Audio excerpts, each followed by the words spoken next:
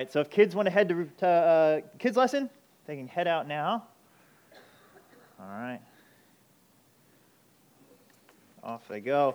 Now for us, we are looking at Mark. So we are continuing to look at Mark and how we can follow the King through this book of Mark. And we're slowly kind of revealing who Jesus Christ is. We're getting more and more of the picture. And so far, we haven't seen Jesus really deal with either his enemies or with sin. And today we're getting both of those mixed together. So far we've kind of just seen healings, displays of power, some demonstrations of his kingdom, but we haven't seen what that kingdom fully means yet. And at this point we're kind of letting it loose and seeing that Jesus has come not just to heal, but to forgive sins. That sin is this great enemy that Christ has come to conquer as king. And we're seeing his kind of first revelation that is this great enemy. But then we see the second enemy, all the self-righteous religious people who don't think they have any sin, who ironically are maybe the greater enemy of Jesus, who so stand against what Jesus represents that while sin can be kind of conquered and forgiven, the hearts of these self-righteous ones prove almost harder and more difficult to really have victory over. And so today we're looking at what it means to be sinners in light of who Christ is. And my hope is that we have confidence in calling ourselves sinners because Jesus Christ has come for sinners. He has come to forgive sinners, he has come to call sinners, and he has come to actually befriend sinners and to become, to dwell in fellowship with them, that we might have relationship with Christ, not born out of this kind of illusory self-righteousness, but because we have fully committed that we are fully sinners and desperately need Jesus Christ. And so let's look at Mark 2, verses 1 through 14. And we're going to see this kind of new aspect of the story as we deal with Jesus and his interaction with sin. Read with me. To yourselves, not out loud.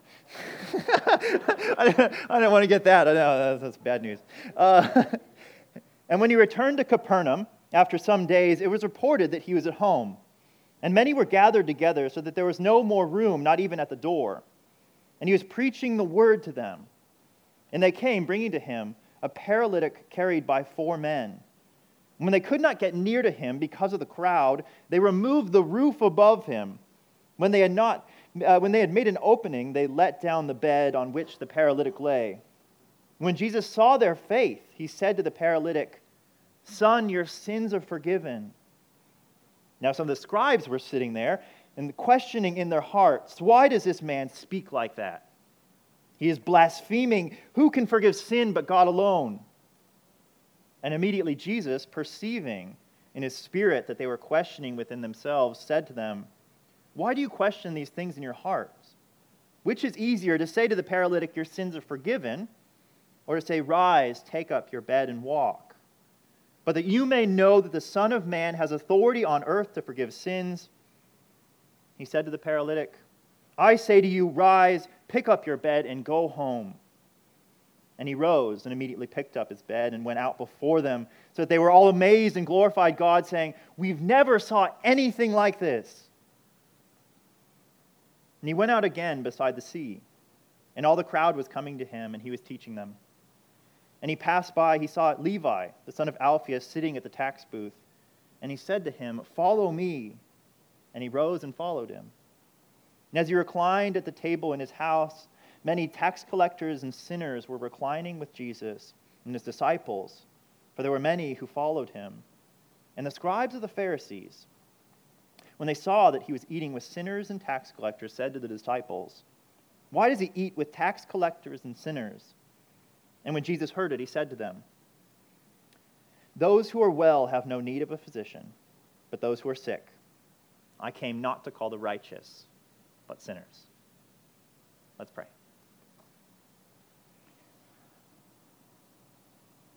Father, we thank you that you came not just to take on suffering, but to take on our sins, because we are sinners.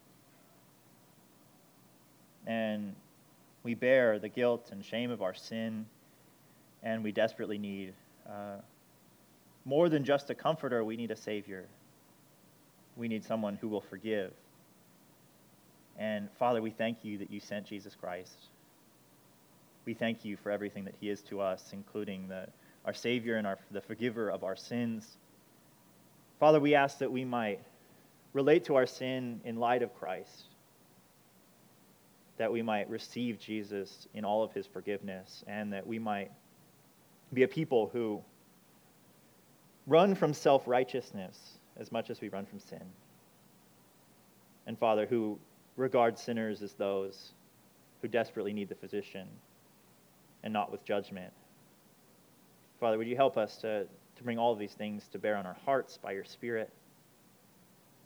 We pray this in Jesus Christ's name. Amen.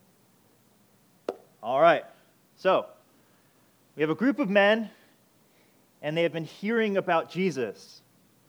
We have seen the leper healed. We have seen the demon-oppressed set free. We have seen many healed and brought to Jesus. And they get an idea that four friends are going to take a paralytic man to go see Jesus. And so they carry him on four corners of his mat and go to see Jesus Christ. Now, Jesus is kind of popular at the moment.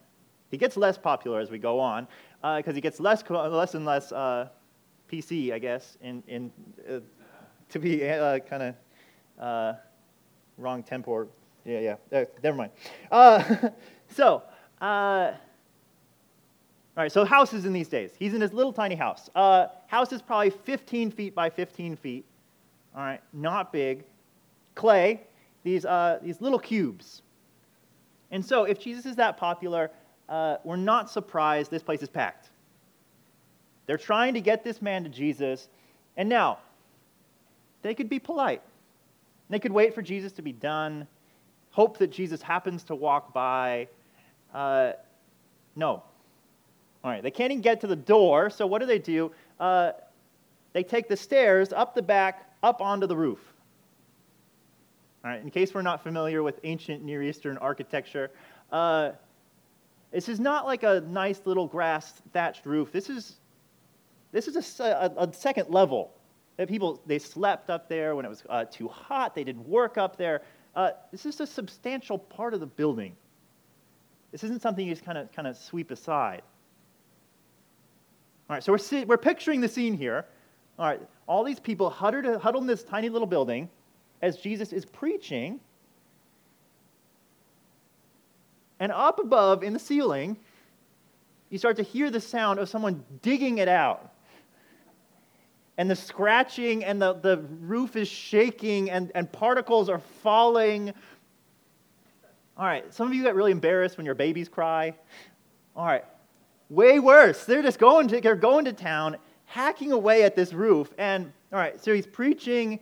Everyone's looking up, trying not to look up, as you all try to do. You try not to get distracted. And the hole gets bigger and bigger and bigger until this man is being lowered down right in the middle of the church service.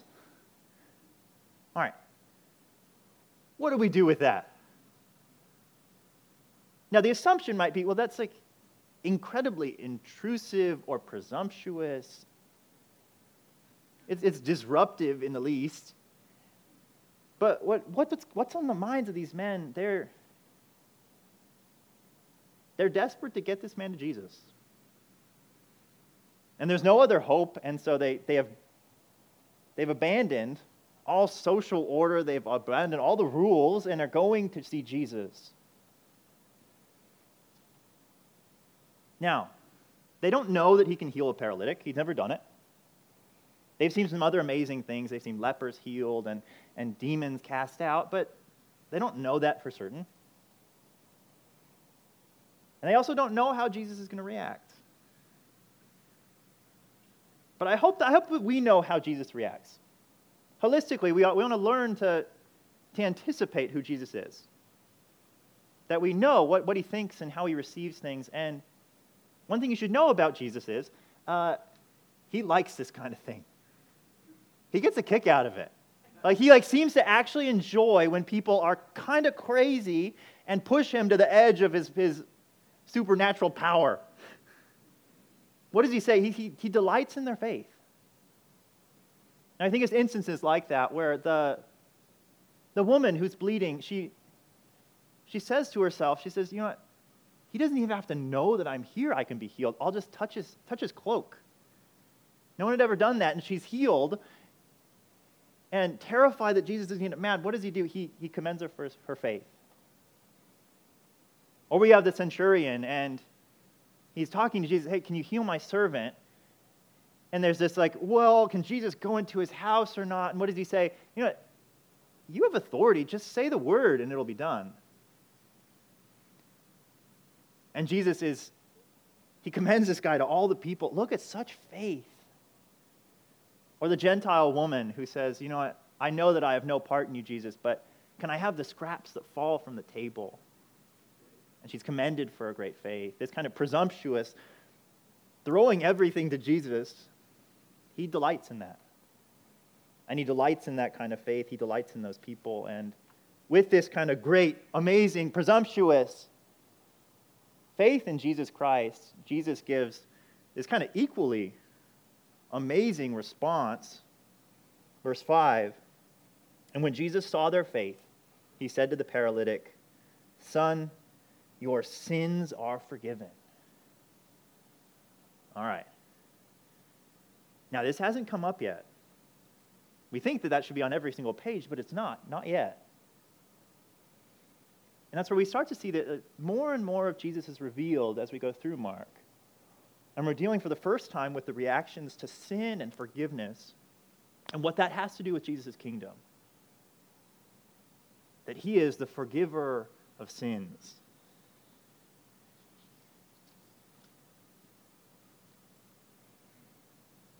Now, when Jesus says that, is that what the people want to hear? All right, I think in a lot of ways, those 4 men lowering down their brother on a mat were not hoping for forgiveness of sins. As that guy has fallen through the ceiling, I don't think the forgiveness of sins was on his mind. All right, but that's where we are seeing this undercurrent, the deeper foundations of what Jesus has come to do. That there's more to the kingdom than just ending suffering, that suffering is but a symptom of a larger world that is broken. That behind all suffering is sin. And that sin has brought about all the misery of the world. Our sin because we as humanity did not want to obey, do not want to obey, do not want to glorify, do not want to honor Jesus Christ as King. And that is the great cause of all suffering. And Jesus here is saying, you know what, that's what I've come to fix. And that every time you see the healings in the Bible, it's supposed to be indicative of something larger, that he's going to heal and he's going to end all suffering because he's going to kill the sin at the root of the real problem. That's what Jesus does. We want him to just kind of start slapping Band-Aids on things, but he starts to really heal the brokenness of the world. Now I say that small application here. I just want to remind you, sometimes Jesus is intentionally irrelevant. He's intentionally irrelevant. That you think that you want something from Jesus, you think that you want something from a sermon, you think you want something from Scripture. Maybe God knows better.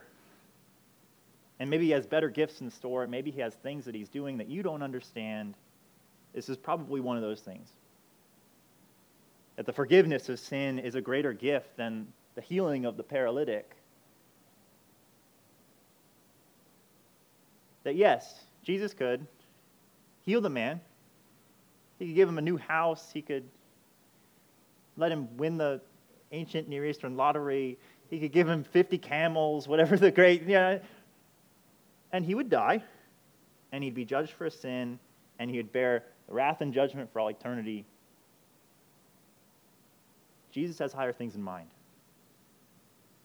And now, as Jesus brings these higher goals and these higher things of the kingdom to bear in the lives of people, who rises up but Jesus' other great enemy, the Pharisees, the scribes, the Sadducees? That they're reacting to this ultimate goal. And they start they're not as terrible as they could be at first. Now, they're questioning in their hearts. They're not coming with great faith, but they're asking kind of decent questions. Verse 6. Now, some of the scribes were sitting there questioning in their hearts, why does this man speak like that? He is blaspheming. Who can forgive but God alone? Who can forgive sins? All right. This is a legitimate question. People shouldn't just be running around saying they can forgive sins. All right? Yes. Not okay. But what's different about the scribes and the Pharisees is so many other people with Jesus, they bring their questions straight to him. And Jesus can kind of handle the offensiveness of that, and he wrestles with people. But the heart of the Pharisees is they don't bring it to him because they don't actually care what he has to say. They have already decided. They've decided in their hearts what's true. They've already made the judgment. And so, why bring it up? Now, Jesus, he's content to answer the question, and he responds, verse 8. And immediately Jesus, perceiving in his spirit that they thus questioned within themselves, said to them, why do you question these things in your hearts? Which is easier to say to the paralytic, your sins are forgiven, or say, rise, take up your bed and walk? All right, Jesus is just clever. It's nice. It's good to have a Savior who can actually kind of do some banter. All right, he kind of admits that yes, talk is cheap in this situation. It's easy to say your sins are forgiven. And so he says, I'll put myself to the test. Which do you think is easier? To say, rise, take up your mat and go home with authority, or I forgive your sins with authority? All right, that's where apologetically, for those who don't know what that means, who probably need to know what it means, in terms of debating whether Jesus is real or true, whether Christianity is true, all right, here's Jesus. He's proving himself. He's putting himself to the test. And verse 10, but that you may know that the Son of Man has authority on earth to forgive sins, he said to the paralytic, I say to you, rise, pick up your bed, and go home. And he rose and immediately picked up his bed and went out before them all, so that they were all amazed and glorified God, saying, we never saw anything like this. Now, this is where we might say, well, wow, he can heal a paralytic person. That's probably why they're so excited. All right, what was the point of this? That Jesus Christ forgives sin. He has authority to forgive the sins of man and women and sinners. That was the proof here. He has the authority to forgive sin. And that has been remarkably clear. It should be remarkably clear from this point on. And that people now need to deal with the fact that we have this Son of Man, this apparent man, who has proved that he has authority. And therefore, they need to deal with the fact that either he's blaspheming or he's real. And we are faced with that same dilemma. He's done too much to let us kind of let that lie. And I think he's offered enough evidence to say that the one seems to be true, that he is the great forgiver of sins.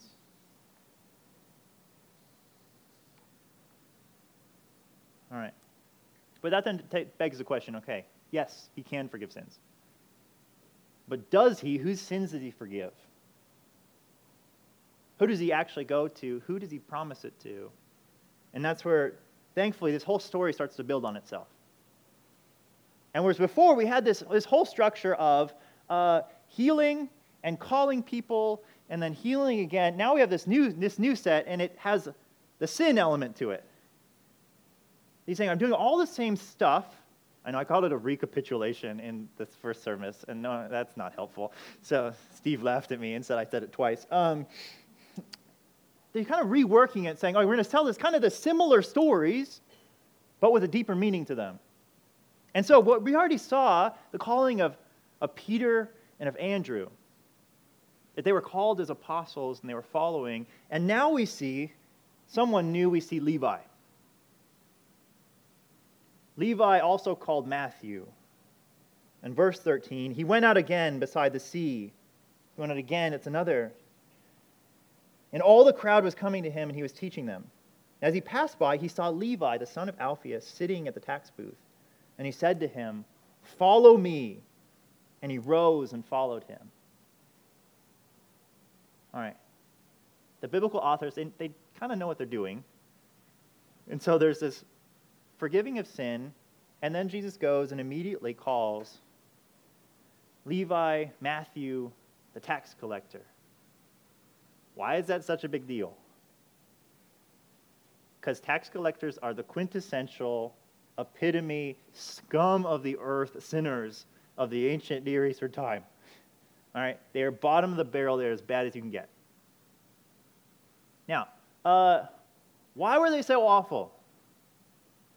I think most of all, two things. The first one is one that I don't think we really understand, we don't get, is because they were day by day committing the sins of greed and injustice.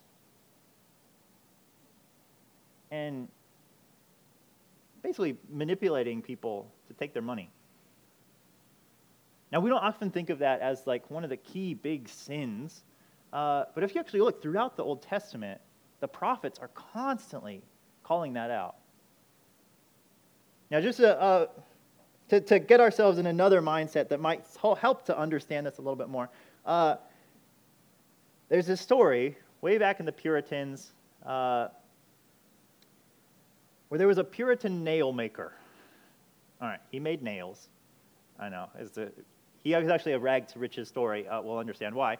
So he came to the New World, and he became a nail maker. That tended to be kind of an important job because you have to build stuff with nails. And so he started making 6-pence nails. But what did he do? He was selling them for 10 pence. All right, this is why you're all supposed to go, oh, all right, yeah, good. What was so bad about that? That was a 40% profit. A 40% profit. And before that, 10 to 20%. That was a holy amount of profit to receive for your work. And he went through church discipline for this. He was almost excommunicated. He was fined and he was rebuked. The church told him to lower his prices because he was committing the sin of greed.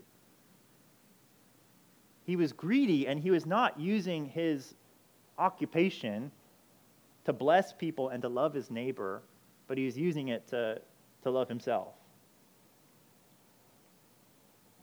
All right. Just so we're aware, all those lists of sin, there's usually like 10 to 12 of them, and every culture decides to pick out 2 or 3 that are the bad ones. We all know which are our 2 or 3. In this culture, first, greed, and second, betrayal of the kingdom. These are the 2 bad, really bad sins. That, yes, they were greedy, which was awful, but the tax collectors, they were greedy and they were unjust because they had abandoned their nation and they'd gone off to the side of the oppressors. They were turncoats. And they had sold the nation of Israel out so that they could be rich. They'd traded the kingdom of God for the kingdom of the world so that they could have their lavish houses and they could have their feasts and their banquets. This is Matthew, this is Levi. This is a guy that Jesus sees sitting at the toll booth, at the tax booth, working, collecting, and Jesus calls him. All right, this man's whole identity is sin. His whole identity. He has a big house because of his sin. He is friends with all the wrong people because of his sin. He wears the wrong clothes because of his sin. He is cast out from the community because of his sin. And for that very reason, Jesus Christ calls him. Because Jesus Christ is making a point. Because Jesus calls sinners to himself. That's the whole point. He found the worst sinner he could find, and he calls him, and then he has him write the first gospel. That's the Matthew we're talking about. Now, why do you care? All right, many of you, I suspect many of you, you have this kind of idea in your mind that maybe you're the worst sinner in the room. Or maybe you are a sinner and you're not sure that you should be sitting in this room. Or you're not sure what Jesus Christ thinks of you. You're not sure how you relate to all this because of your sin. Or you see your sin on a daily basis and you're constantly ashamed. You don't know what to do with it. You don't know how that fits into your Christian identity. All right. I'm going to say it's a prerequisite to being a Christian. That's what your sin should be telling you. Is that sinners are called by Christ. That only sinners are called to Christ because only they will receive him. And that sin is a great enemy, but it can be dealt with by the blood of Christ. Self-righteousness cannot be. Self-righteousness is immune because it doesn't need Jesus, it doesn't want him. And those aren't called. Well, they're called, they don't receive it. They can't see. That is the great danger. And so, I can plead with you, I can talk about this, but I hope in your heart you know that your sin does not disqualify you from being part of the kingdom of God. It doesn't disqualify you from being called. It doesn't disqualify you from being part of this. That if you didn't have sin, you wouldn't be qualified.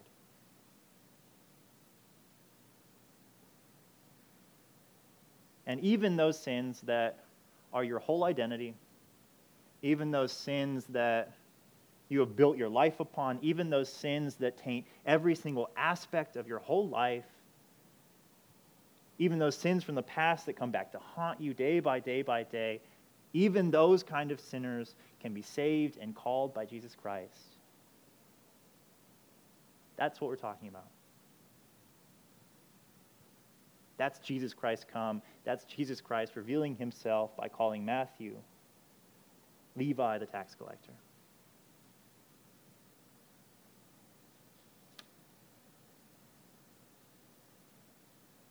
Now from there, Jesus takes it one step further.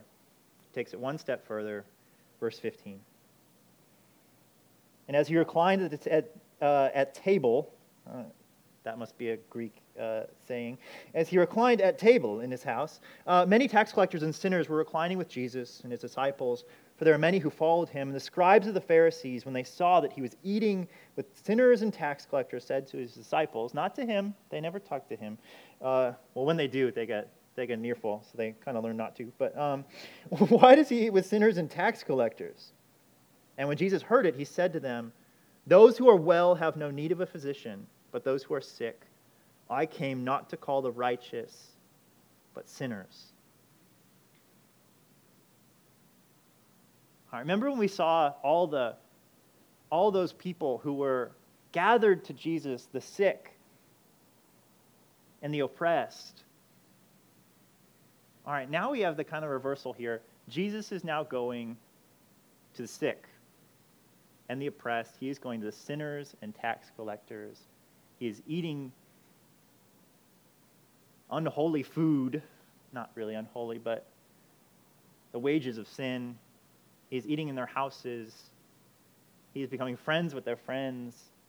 He is fully invested and with them and befriending the sinner and the tax collector. And what happens in the Pharisees' heart? They rise up, the enemies rise up once again. And what do they reveal? They say, you know what? Jesus shouldn't be hanging out with these people. Because just like we talked about, the leper who's going to make other people unclean, he was going to spread his illness, the idea was that these sinners were going to spread their sin all over the place. And they were going to defile Jesus. They were going to spread sin onto the disciples and onto this holy teacher. And yet, Jesus says, those who are well have no need of a physician, but those who are sick. I came not to the righteous, but to the sinners. All right, we have to ask ourselves, in our hearts, do we really believe in forgiveness?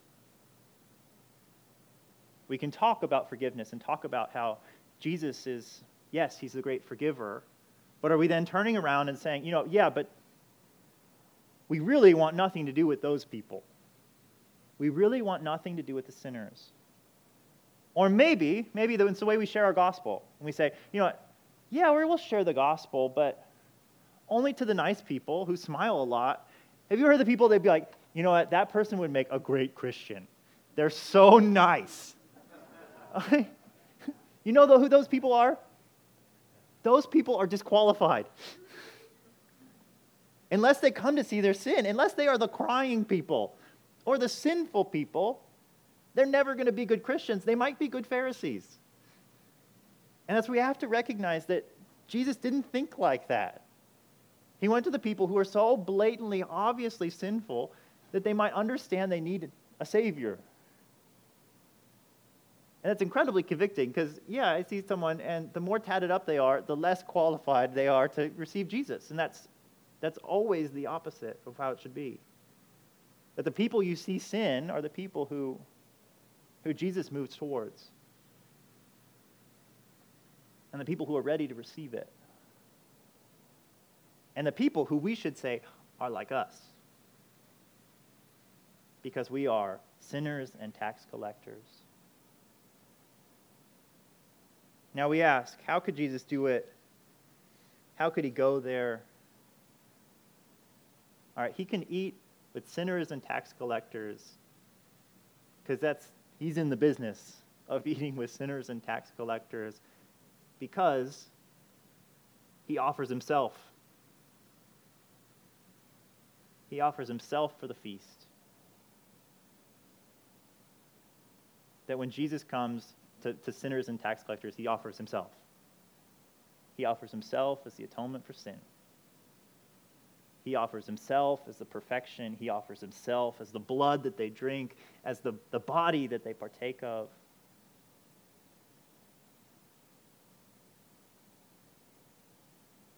We have this question, is it easier to say that your sins are forgiven? It's a lot easier to say it. It's a lot harder to actually make it happen. And that's where Jesus comes, and he dies for sinners. And dies exclusively for sinners. That the righteous are not invited until they've become sinners. Now, what does that mean for us? First, we should be embracing of our own sin. We don't need to defend our own self-righteousness. We don't have to defend our own righteousness post-Christ. We should be seeing our sin and seeing our desperate need of Jesus and be ever more thankful that we have a forgiver of sins, not desperately trying to drive him out of the job. All right? There's plenty of sin for him to deal with, day by day by day. Secondly,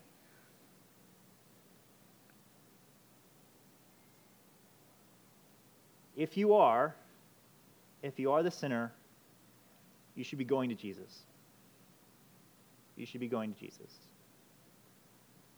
And that's where all the people, when they gathered around, when they were the sick, the people who realized they were sick and they were demon-possessed and when they were oppressed, and what did they do? They flocked to Jesus. And now that Jesus is saying, you know what, I'm also the forgiver of sins, all the people who feel the guilt of their sin and the weight of their sin and the shame of their sin, we should all be flocking to Jesus. And not just waiting at the door patiently for him to come in. We should be clawing at the ceiling to jump onto Jesus from shooting down Mission Impossible style. All right? That's what we're supposed to do. And if we've done that, and we have a paralyzed person who's desperately paralyzed by sin, we should be picking up the four corners and dragging them to Jesus.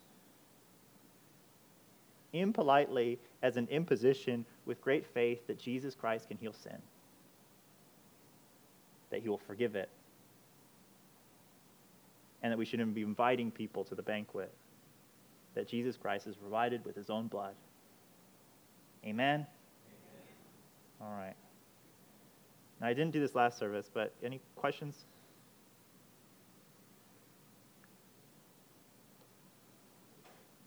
Let's pray. Father, what a joy to have a Savior who receives sinners. And Father, we know that our sin alone does not qualify us to be for heaven, but that our sin drives us to Christ. And Father, I ask that our sin would drive us to Jesus, that we would know the one who forgives sins and who pays for our sins and who washes them away that they may never return. And Father, as we partake of the Lord's Supper, I ask that we would do so not trying to prove how good we are or to get ourselves cleaned up for the table, but we would come as sinners and tax collectors who know that Jesus is already forgiven by his blood. And Father, would we partake of Christ, knowing that in the new heavens and new earth we will partake for all eternity in the wedding feast of the Lamb. We pray this in Jesus Christ's name.